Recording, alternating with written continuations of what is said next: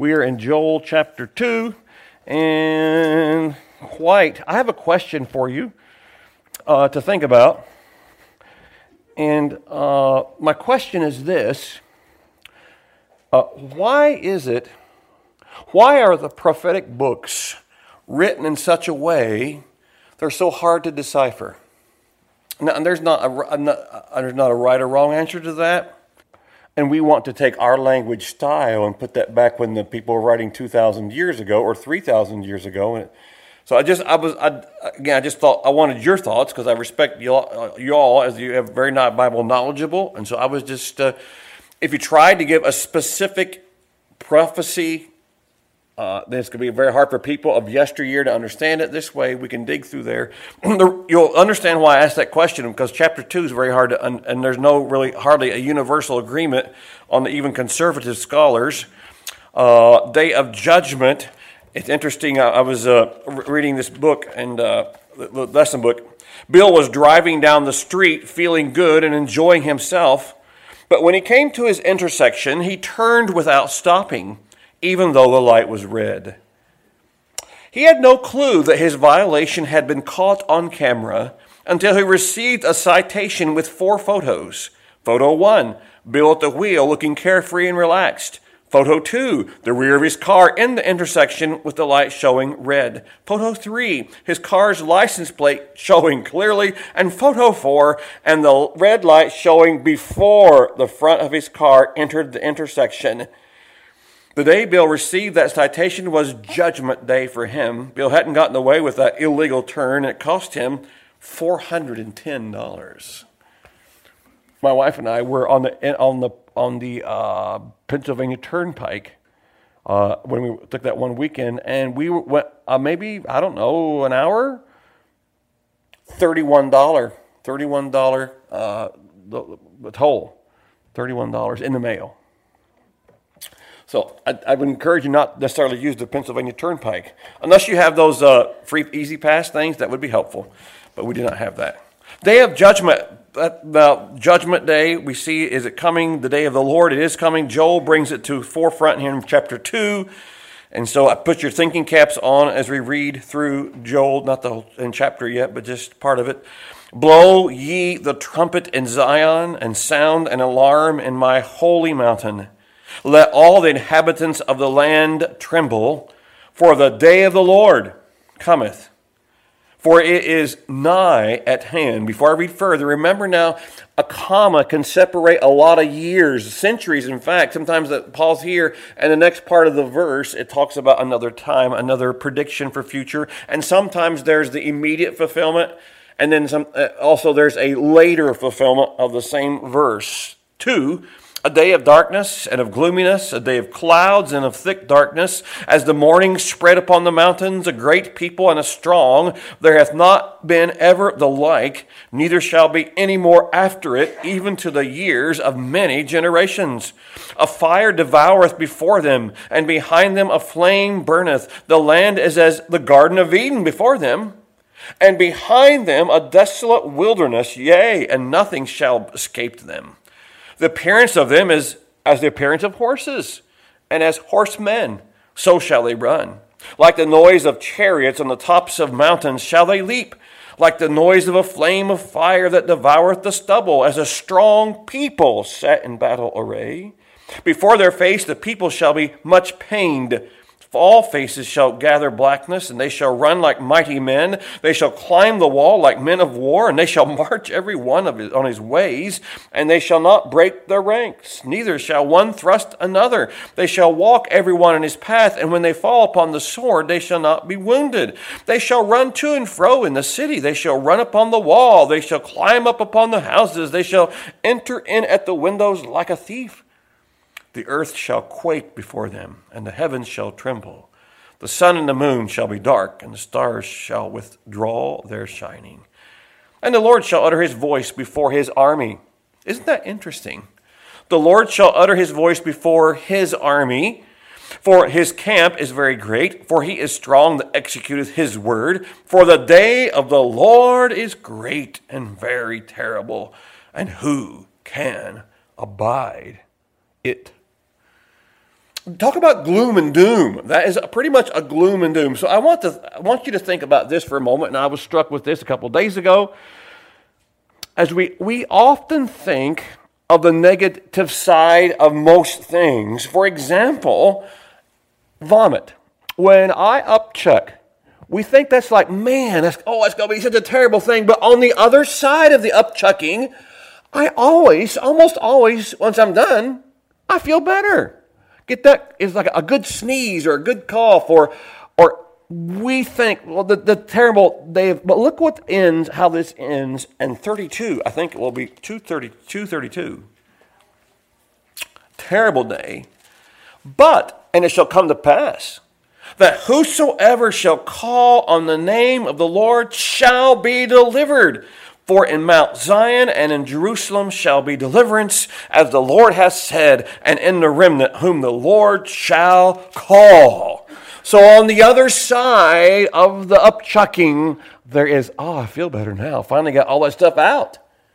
And we have this terrible day of the Lord coming, but it's the silver lining on the other side. Think about the tribulation. Isn't that going to be a terrible time, the tribulation? But after the Lord comes back and he sets up his kingdom, it's going to be 1,000 years of, as my tie says, the lion and the lamb lie down together. I was asked about, I think at least 3 or 4 times today, I like your tie. What is that? I said, well, it's the millennial kingdom. And so, okay, that's nice. And so they're not sure. All of them were sure what the millennial kingdom. Maybe one does. Didn't know what it was. But there we are. And so but do you see what I'm saying? We look at the bad. If I would just for some reason I develop a 1-hour terminal illness when I go home. That's going to be a difficult 1-hour terminal illness difficult for my wife. But for me, that 1-hour terminal illness, when it is over and I am in glory, so maybe it's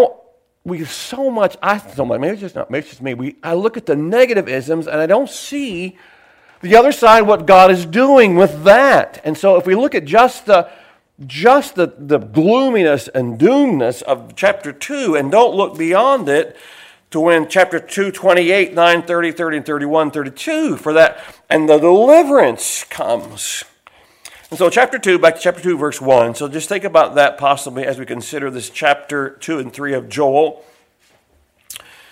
Why is he called a minor prophet? Why is he among the minor prophets? Is he less important? No. They could have put all on one scroll. They were called the 12.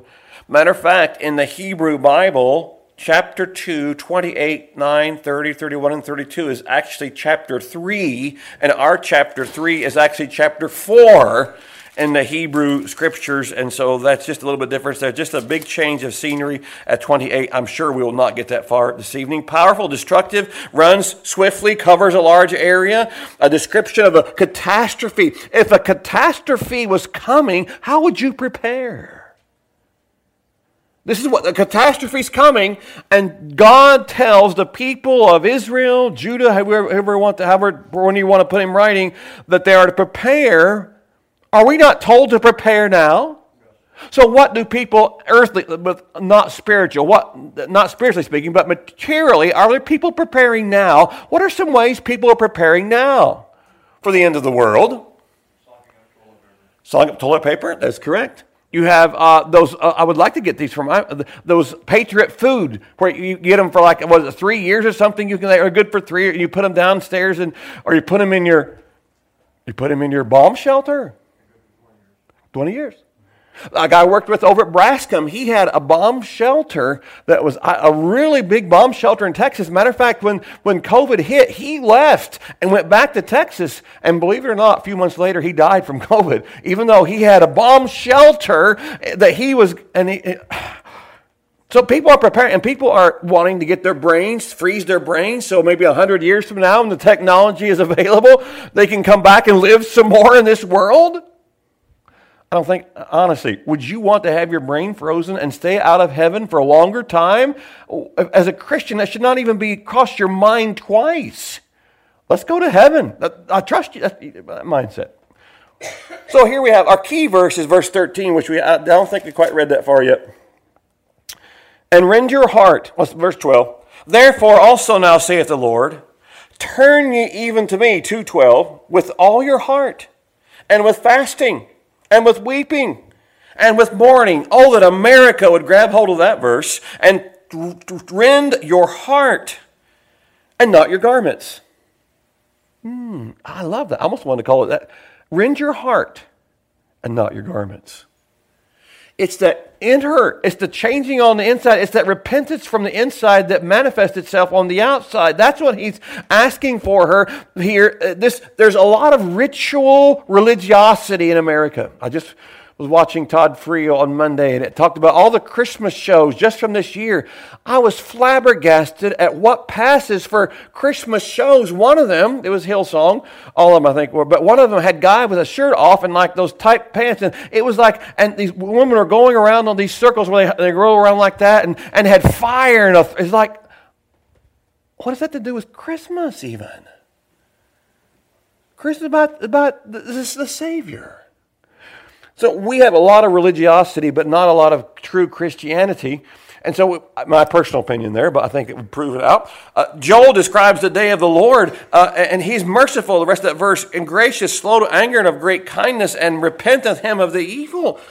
The day of the Lord is coming, but I'm telling you, if we don't have the tribulation, the Israelites don't trust Christ as personal Savior as a nation, and we don't get into the millennium. We've got to get past the difficult time first, because on the other side of that, is glory for us. It's going to be an amazing thing. It's the practical is our lives right now. Your life right now. We are looking, aren't you anxious for heaven? But we remain here because I believe God's the only one that can choose death or life. Death and life He gives life. He grants death when He is ready for us to go.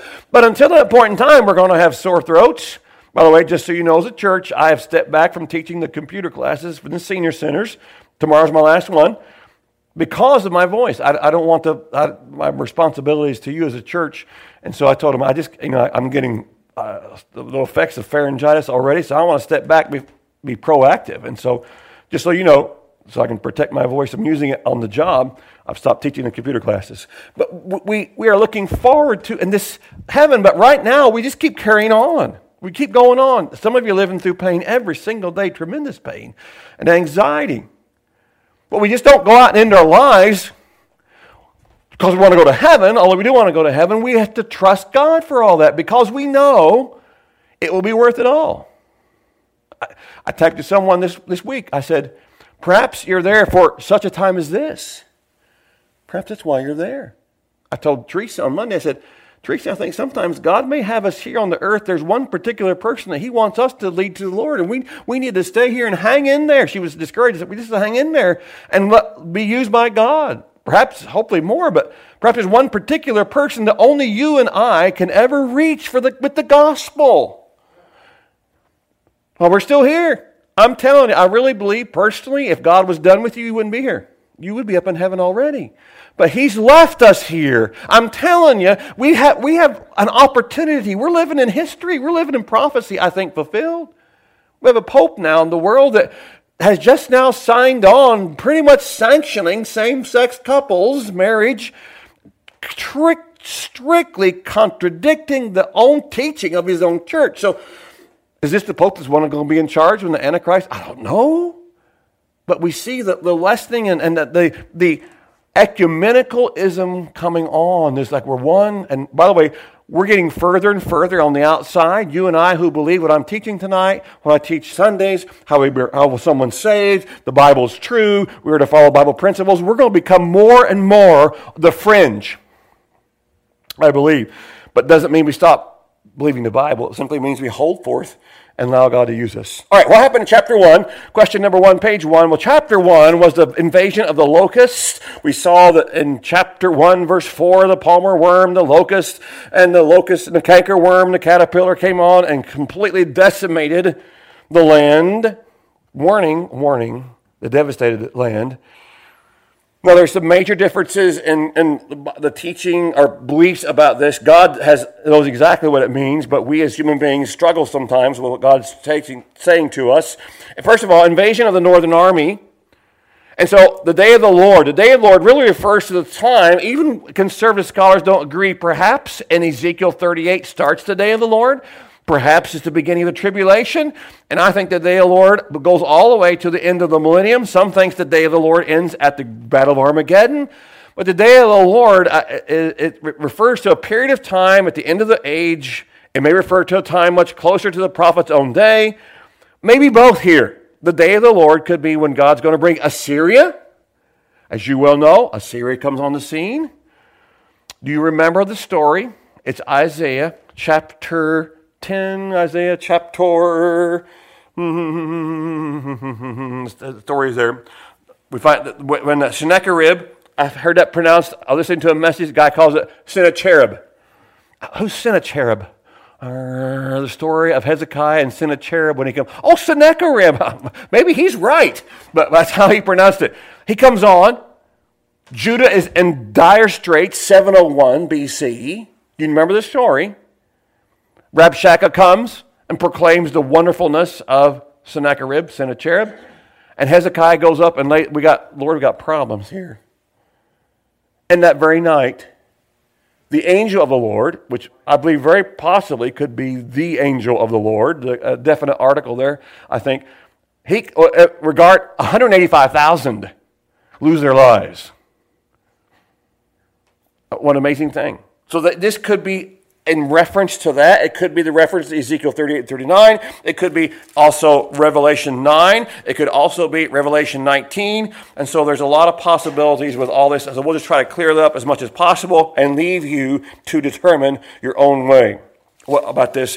What you think, not your own way, but what you think is the best explanation of these passages. We find in verse 1, we know specifically that a trumpet can do several things, but here it's a warning, a clarion call to wake up. And where I work, you can hear that they have a little, and they can get all call. So we were all called down yesterday to meet the interim director of our ad.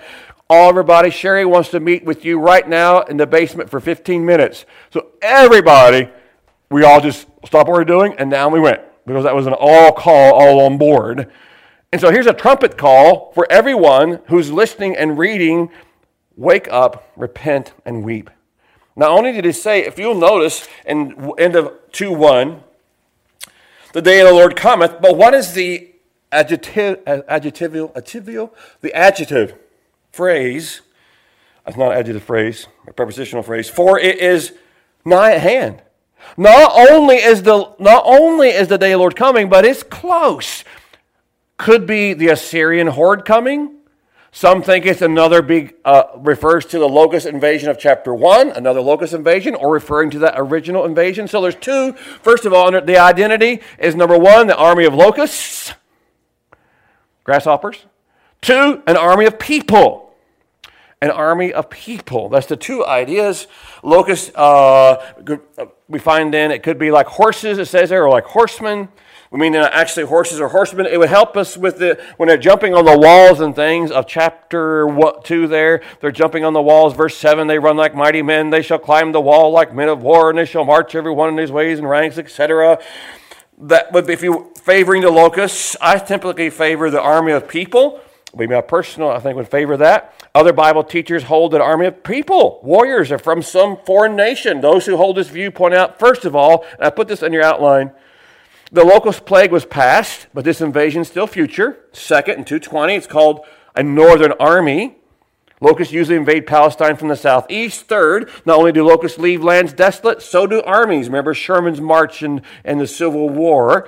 Fourth, falling upon the sword and not being wounded. Sound more like an army of people than locusts, and they're specifically called people in verse 2. A day of darkness and of gloominess, etc., etc., etc. A great people and a strong people. Do you recall what happened in 722 BC, only about 20 years before Sennacherib surrounded Jerusalem? Assyria had taken over the northern kingdom, put them in captivity. Now Sennacherib and his group of 885,000, plus one was Rabshakeh, and I said 185,002, King Rabshakeh. King wasn't even there, by the way. Do you know the story? Rabshakeh, the king, was in another town when all this happened, and so he escaped and went back home, but then he was worshiping, remember, in his own temple, and his own sons, cut his head off, but they killed him.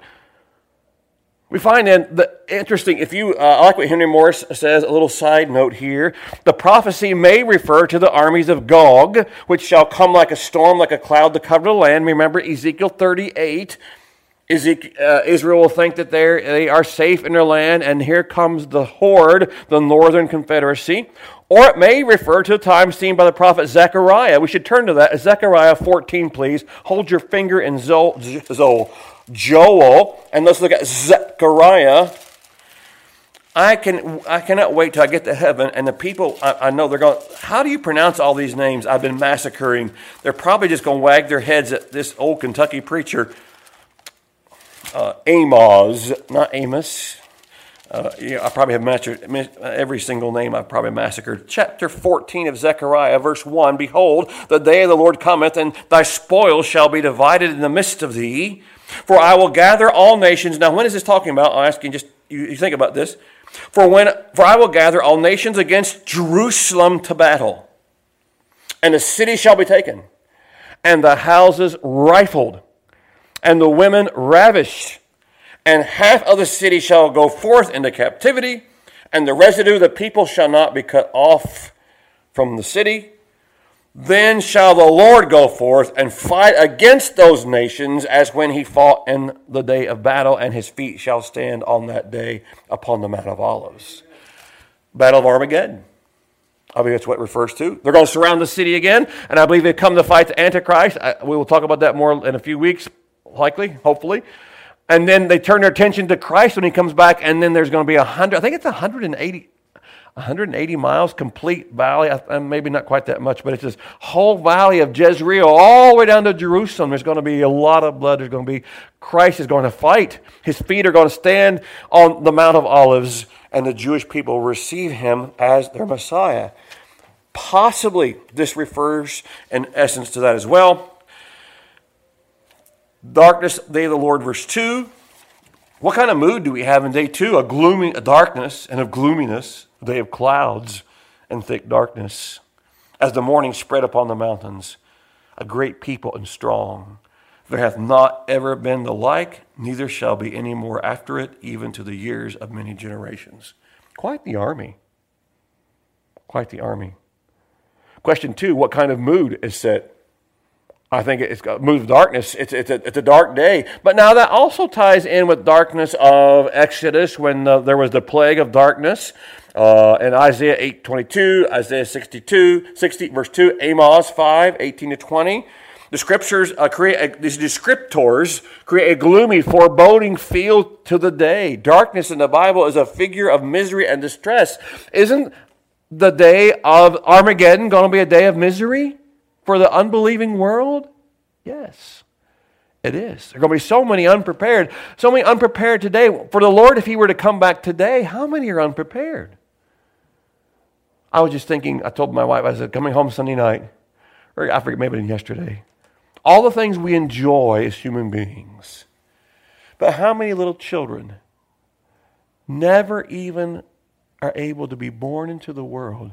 You and I, to taste a steak or whatever it is you like, to have ice cream, to have your favorite drink, to be loved by someone, to love someone, to have a mother that holds you. It should break our hearts. How many millions of our own country, little babies that never ever, you and I, we've had the blessings of, you see what I'm saying? God has blessed us. Abortion wasn't such a big thing in 1961. Had I been born in 2023, to a woman who doesn't know Christ as personal Savior, I may not have even gotten very far at all. You see what I'm saying? We have been so blessed. And sometimes we just take it. I'm thankful for I'm thankful that this coming Christmas is not going to be as cold as last Christmas. It was so cold. You see things pass me by. Perhaps they pass you by, and we just take them for granted. And we, heat. Aren't you thankful for heat and cold in the summer and food? And we just should be thankful. This is a gloomy day. But remember, on the other side of the day is verse 32, when they're going to be delivered. For in Mount Zion and Jerusalem shall be deliverance. There's deliverance. The same Jerusalem that's been ransacked and run over and shot over, and it's the most contested city in the world today, and I think it still will be until Christ rules and reigns, is one day going to be a city where Christ rules and reigns. What is this city called that he's going to rule from for eternity? The New Jerusalem. It's his city. And for any other culture to think, or belief system to think that they're going to somehow usurp his city is ludicrous, without sense. The day of darkness. So I use these four terms: the day of darkness, gloominess, clouds of darkness. Same terms used in Deuteronomy 4:11 to describe the darkness that surrounded Mount Sinai when the law came forth. So sometimes God uses darkness to get his voice across, if you would. How does Joel describe the number of those army? Well, in verse 2, it says, like the morning spread upon the mountains. When dawn comes, and the rays cover all the mountains, if you would, not just one. The Assyrians, it says one commentator, were a great people and strong in comparison to Israel. They have just captured the northern kingdom. If it's talking about the battle in Isaiah chapter 10 with Hezekiah, I think it's chapter 10. And then the destructiveness of the army. Question 4, what does Joel use to describe the before and after pictures in verse 2-3 of Joel? A fire devoureth before them, and behind them a flame burneth. The land is as the Garden of Eden before them, and behind them is a desolate wilderness, yea, and nothing can escape them. Now we see that in the caterpillars would leave there, but also an army that comes over a land. There's going to be. You look over in Ukraine, the places that have been so thoroughly bombed. All you got is rubble here, rubble there, and there's nothing left of consequence. How long is it going to take Ukraine to rebuild? It's going to take a decade or 2 or 3. So the army comes and leaves nothing. Beforehand, it was like the Garden of Eden, and now desolate wilderness. That would almost